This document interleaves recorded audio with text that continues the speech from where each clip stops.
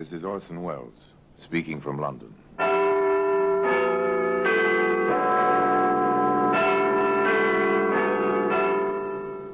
Black Museum. A repository of death. A museum of murder. Yes, here in the grim stone structure on the Thames, which houses Scotland Yard, is a warehouse of homicide, where everyday objects, a portable typewriter, a jack for an automobile, an ice pick, all are touched by murder.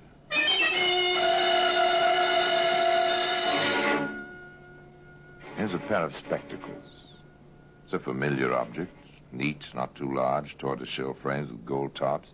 You've seen them 100 times on girls who obviously have decided that they must wear glasses. They'll make the glasses as decorative as possible, but this pair... Women's glasses, right on top in the suitcase. And pretty thoroughly smashed. Poor Daisy. Something, whatever it was, must have hit her awfully hard to smash her spectacles like this. Today, those spectacles can be seen in the Black Museum.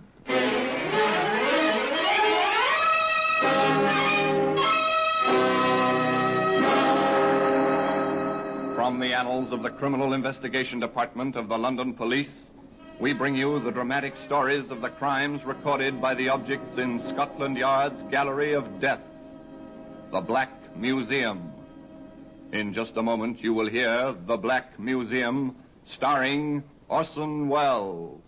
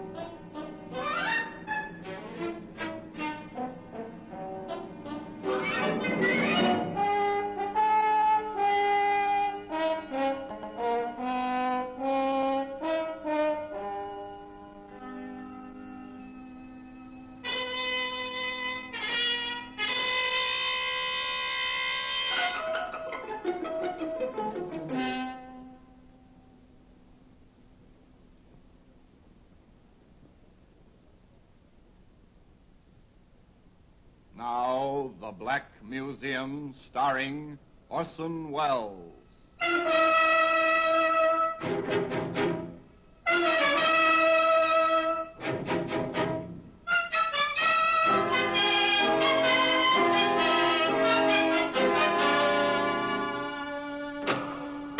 Now, here we are in the Black Museum. Scotland Yard's Museum of Murder. Yes, here lies death. Who died by these objects? The dead, named here on the white labels with the black lettering, or the killers, named in equal place, in equal size, wherever they are known. A mandolin string. Here we are. It's made for music, a mandolin string. Stretch it across the top of a stairway, see it blend and disappear into the dark carpet background. Stretch it ankle high and listen in the dark for the sound of falling. Sound of murder. Here's a French novel, romance, with a blackened perforation in the center of the pages where the bullet passed, which ended romance. Here we are, the spectacles. Rather pathetic spectacles. The lenses are cracked, the frame twisted and bent, the gilt tarnished. Many other things were tarnished, including a man's reputation, by the chain of events which began that morning when Mrs. Oliver came to see Inspector Laswell at the yard. I understand, Mrs. Oliver. Perhaps your daughter thought she'd let you know, but didn't after all. I wish I could believe that, Inspector. I can't. Daisy was so determined when she left that night. And since she went to the train, you've heard nothing? I wired Ron. I never liked him. Something, I don't know. I thought my Daisy do better for herself than a chicken farmer. Anyway, I wired, asked him if Daisy was there. I received this in reply, Inspector. Thought Daisy coming Saturday, not Friday. Went to meet her. Not there. Letter follows. Ron Smith. This was last Saturday? Yes. I wired on Monday. This answer came back the same day. The letter came in yesterday, Wednesday. Oh, thank you. Dear Mrs. Oliver, you do not know how shocked I am. Daisy missing since Friday afternoon. This is really terrible. She wrote asking me to meet her Saturday. I went... The heartsick words of a worried man, the tone and feeling of the letter, plus the fear and the tears of the mother, sent Inspector Caswell to Larkspur in Sussex, the nearest town to Wren Smith's chicken farm, the railway terminal for the area. He turned first to that prime source of all rural information, the local pub. Evening, landlord. Pint of beer, please. Yes, sir, of course. Haven't I seen you someplace before, my good man? What? Oh, Jack Sheen. You have seen me someplace before. Drink up, man. It's good to see a familiar face. A familiar face drawn by a familiar scent. You're not down here on business? I am. And so are you. No, I wanted to keep this quiet. For a while, anyway. With that crowd? Over at the dartboard? Your old-time friends, Caswell. Morton of the Times, Alsop of the Guardian, Durr of the News, and yours truly. You fellas have the sense of smell of a ferret. We have to. It's our living. Do you think the girl is dead, Caswell?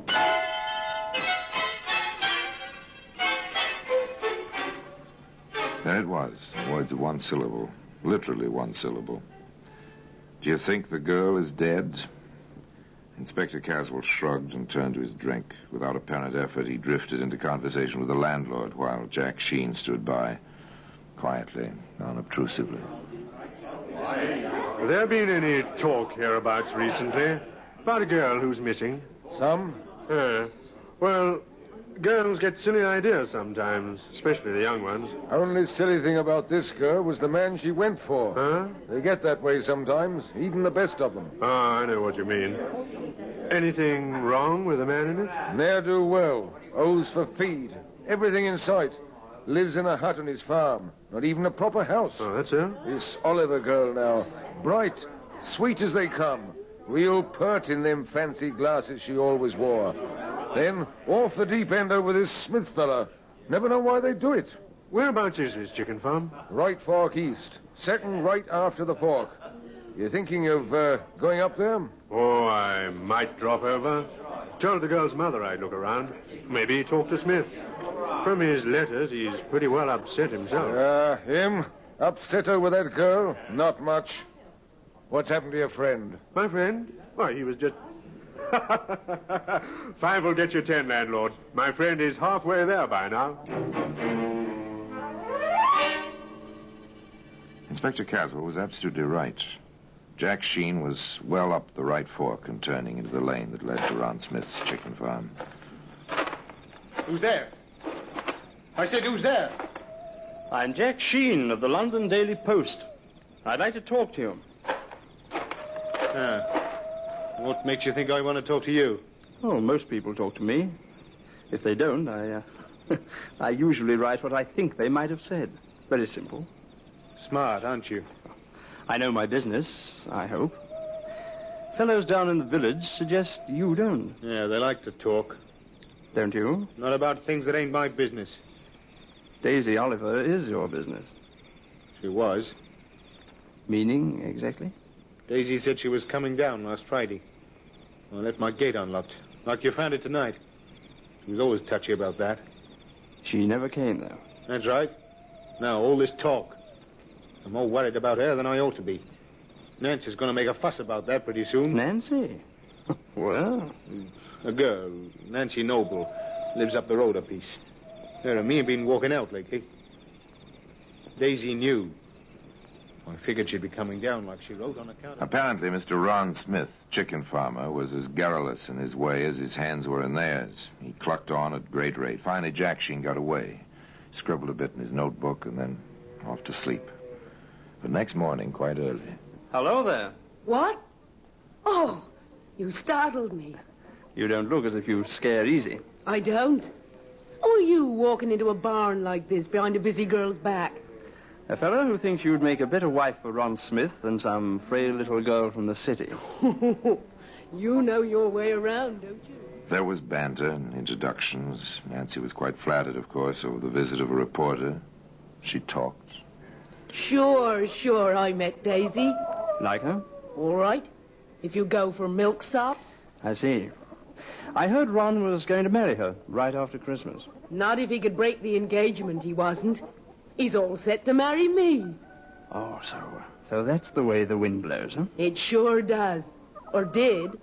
Now, with all the fuss over Daisy disappearing, well, Ron's too upset even to think, I guess.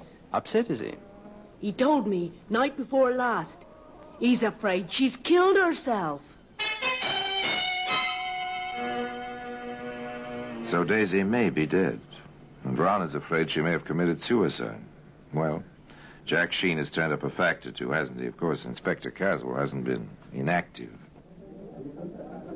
Mr. Jeffrey, I'm told by our host, the landlord, that you think you saw the Oliver girl last Friday night. I think so. I was coming up the road, out past the fork. My place is out past Smith's. There was a girl ahead of me. She turned to look back. I thought I saw her wearing spectacles. Is that all? Well, she must have turned in at Smith's. She didn't pass my place. Reed here saw her real close. Did you, Mr. Reed? Yes, sir. I met Jeffrey on the road. I was coming down to the road to the village after fixing the septic tank out to Jeffrey's place. Girl passed real close. The Oliver girl, all right, wearing her specs and carrying a suitcase. Ah, that's right. She had a suitcase like she walked out from the train. Why, the Smith fella didn't go in and meet her. Then there was the routine visit to the cottage where Daisy usually stayed when she was in Locksborough. Did you hear from Miss Oliver, ma'am, that she was coming down here this past Friday? She didn't, and she always stayed with me. If she'd planned to come down, well, you never know, what with young girls being so free nowadays. And she had spent all her savings on these trips. She told me that last time she was here. When was that? Oh, about 2 months ago. She seemed so nervous, poor thing. Even then, jumpy, always a little scared, like a rabbit, sort of. Oh, I don't know. I wish I didn't keep thinking. And finally, there was Edith Staple. Miss Staple had a friend in the outlying area, and Miss Staple had been crossing a field near the chicken farm, a kind of shortcut. Yes, Inspector. I'm positive I saw her. I saw 2 men on the road, too. One passed her. The men met, talked a little, and went on. By the time I passed the lane to Smith's place, she was in as far as the first shed. You saw quite a bit, didn't you? The road is on a little rise just there. I was coming up to it, and everyone was, well, sort of outlined against the sky. Well, thank you, Miss Staple. Thank you very much. There must have been a girl. 9 chances out of 10 it was Daisy Oliver. But how to prove it? Where had she disappeared to? Inspector Caswell and Jack Sheen compared notes. They stayed around Locksborough. That fact alone started the talk, which had impetus enough in any case. People don't just disappear, I tell you. She must be somewhere. She turned into Smith's place. Want to bet she never came out? Nice girls don't take chances going alone to men's homes, even when they're more decent than the hut he lives in. They'll get him, you'll see. He did the girl in. Want to bet? The talk reached Smith, of course. On the heels of the talk came Jack Sheen. Nice lot of chickens you've got here, Smith. You didn't come out here to talk about chickens. No? What then? You're trying to get more on Daisy and me. The town has plenty on you, they think. They're long tongues. They wag too much. You can stop them, quite easily. How, I'd like to know. Oh, just ask Inspector Caswell to bring his crew out here to dig up your farm. They'll find nothing. That'll stop the talk. I'll do it. They can dig any place they want. Except I wouldn't want them to disturb my chickens. The remarks were duly reported to the inspector. His comment was, We'll be glad not to disturb his chickens.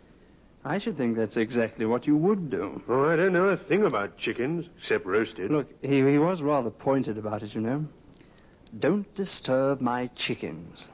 You know, if I were you, Caswell, I'd do some digging around that chicken run. Might save you a lot of extra trouble. You catch on, Inspector? The inspector caught on to the extent of asking Ron Smith to drop in at the police station while Jeffrey and Reed and a few of the others with Jack Sheen began their digging. Not much good this ground. Good enough for chickens. Got something? No, just a rotten stick. Nothing suspicious like. There's something here. Yes, I'd say you had something there. Lift out your shovel, Jeffrey. Okay. Now, look, I'm going to open it. I want you to witness that I neither take out nor put in any object. Ready? Yeah, all right. right. Okay, now just watch this. It's the girl's suitcase, all right.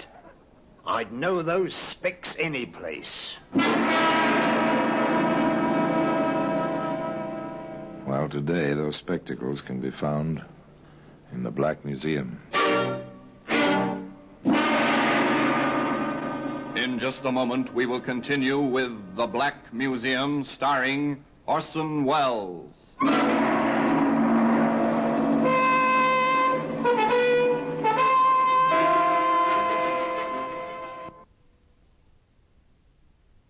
And now we continue with The Black Museum, starring Orson Welles.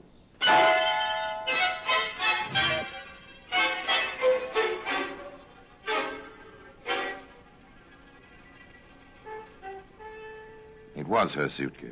Yes, there it was, the earth of the chicken run clinging to its frayed handle, its shabby sides. Jack Sheen stopped the digging, sent Reed pell-mell for the inspector. Women's glasses. Right on top in the suitcase. And pretty thoroughly smashed. Poor Daisy. Something, whatever it was, must have hit her awfully hard to smash her spectacles like this. Shall we go on, Inspector? Digging? Oh, of course. But carefully. We don't want the edges of the spades to disfigure anything. The first thing they found was part of the torso. And the limbs wrapped in sacking. Finally, the head in a tin box, buried shallowly in the chicken run.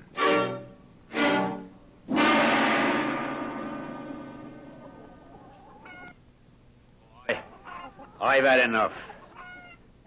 Are we through? Sorry I didn't have a regular police crew for this. You can go along. And thanks. You too, Mr. Reed. Where's Smith? At your local police station, where Mr. Sheen and I will be interviewing him in a very short while. They interviewed him. It was quite simple at first. They gave him the facts. We've found her, Smith, thanks to Mr. Sheen here and the strong arms of some of your neighbors. Well, what have you to say? First, I must warn you that anything you may say may be taken down in writing and used as evidence. Now, go ahead. I didn't kill her. I didn't. That's only a beginning. She came down on Friday to have it out with me. She was so nervous. She was all twitchy. She said she wouldn't leave my place until we'd set a date for the wedding. But she knew about Nancy. She knew that. We had a row, a real hard row. Well, I guess I gave in. I said the 27th of December, right after Christmas. Then I promised I'd tell Nancy that night. Daisy wasn't satisfied until I'd gone right out looking for Nancy. I couldn't find her. I came back and Daisy was hanging from the beam in my hut. She must have jumped from the table. It was awful. What did you do? Why didn't you go for help, a doctor? Well, I cut her down first. I thought there might be some life left. Did you try artificial respiration? And as soon as I got her on the bed, I saw it was no use. But you still didn't call anybody. I was afraid. I panicked. I thought they wouldn't believe me. They'd all think I killed her and try to make it look like suicide. So you buried her? Yes, in the morning. But you cut her up first. You deliberately dismembered the body in an attempt... Have you ever tried to dispose of a body? True, a body is 76% water, but have you ever tried to get rid of one? It's almost impossible to burn without special apparatus. Burying it leaves it intact. What do? Find a lime pit? Even that isn't foolproof. What do you do? After you knew she was dead, you still wrote letters to her home. I couldn't stop doing that. If people were to believe that I hadn't killed her myself. May I, Inspector? Of course, Jack. What about these? Her glasses. You found them, too. How did they get this way? Well, they must have fallen off when I cut her down. I suppose I stepped on them or something. Her head hit the table as I was carrying her to the bed. I couldn't believe Daisy was gone. I couldn't... Smith couldn't believe she was dead.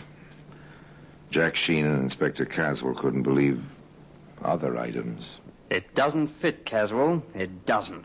What's bothering you about it? Look, a girl who's just been told her wedding date doesn't hang herself in the next half hour. Yeah, I saw that. I sent his shoes down to London to the laboratory. If he did step on those glasses, there'll be bits of glass on the soles or heels. I'm no doctor, Caswell, but did you notice any rope marks on the neck? I didn't. I have sent for one of the medical examiners. We'll know all about that very soon.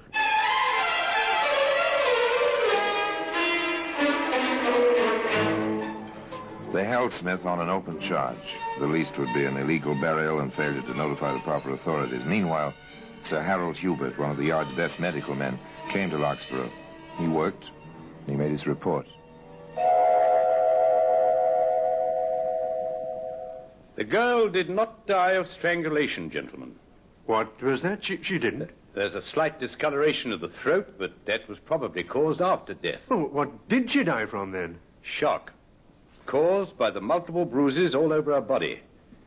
That girl was beaten to death.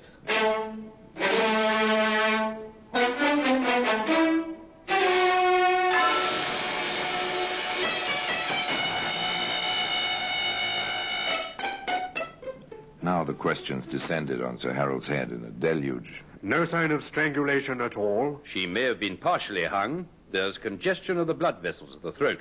But she didn't die up there. If she was hung at all, she was alive when she was cut down. What else could have caused the congestion in the throat? Manual strangulation. Or she could have been knocked down, as is a logical assumption in this situation. Did you knock her down and step on her throat, Smith? Of course not. How could I have when she was hanging as I entered the building? You're certain she was hanging and dead? I know she was hanging. I'm as sure as I can be that she was dead. All right. Take him back to the cell. There it was. The expert said no hanging. The man accused contradicted that statement at every turn. Once again, the inspector and Jack Sheen went out to the chicken farm. What are you up to? Give me a boost up onto the table. Okay. Now what? I'm not going to hang myself. Come on up. I think it'll hold both of us. All right. Here I come. Huh. Not the safest perch in the world. Okay, now what? Look here. Along the beam. What a filthy animal. Didn't Smith ever clean his place? Maybe it's just as well he never did. Look, I don't get it. He said a dozen times he found her hanging. If a rope passed over this beam, as Smith maintains... The dust up here would show the marks. You see any marks, old boy? Not a thing. Not even a bit of rope fiber. Sir Harold is right. No death by strangulation. Not by any rope which passed over this beam. I wonder how friend Smith is... Smith did his best to explain the matter. In fact, he did a trifle better than his best. That's possible. The rope must have caught in the joists. She didn't weigh very much. And by the way, where is the rope? I burned it. It gave me the willies. What kind of rope was it? Ordinary hemp rope? Not sash cord? No, hemp. What did you intend it for? Oh, no special purpose. You always have rope around a farm. Inspector Caswell reminded Mr. Smith quite tersely. Hemp rope leaves its fibers caught in rough wood when it's passed over the wood. There's no sign of fibers, or any mark in the dust. Well, then the dust settled back after I took her down. How did you take her down? I lifted her with one arm and freed the rope with the other. Now, let's go back to the beginning, Smith. When did you first see her that night? Oh, she came to the gate. It was locked. She called. I let her in. We argued. Then we made up, and I went to tell Nancy. When I came back... Hadn't you better keep the story straight, Smith? That is the story. You said before you cut her down. You told Mr. Sheen you left the gate open because finding it closed upset her always. Then I made a mistake. Oh, you made a mistake, all right. You made your story much too involved. You see, the laboratory has reported on your shoes Not only are there no bits of glass in them, proving you did not step on them, but there are traces of lipstick on one and traces of contact with human skin on both. I submit, and I shall so state to the jury at your trial, that you attacked the girl with force and violence, that you smashed her glasses on the table, that you beat and kicked her into insensibility and death. Your story tripped you, and the laboratory did the rest. I'd say, Smith, next time, keep it simple. But I doubt if there'll be any next time for you. Well, today, those spectacles can be seen in the Black Museum. Orson Welles will be back with you in just a moment.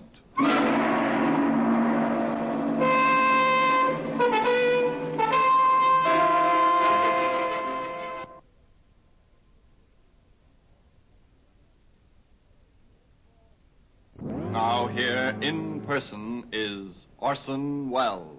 Exactly how Daisy Oliver met her death was never brought out, not even at the trial. Whether Ron Smith beat her to death or whether she fell to her death, no one knows. But she was murdered, and by Ron Smith. There's no reasonable doubt about that. Nor was there any doubt about this man's character.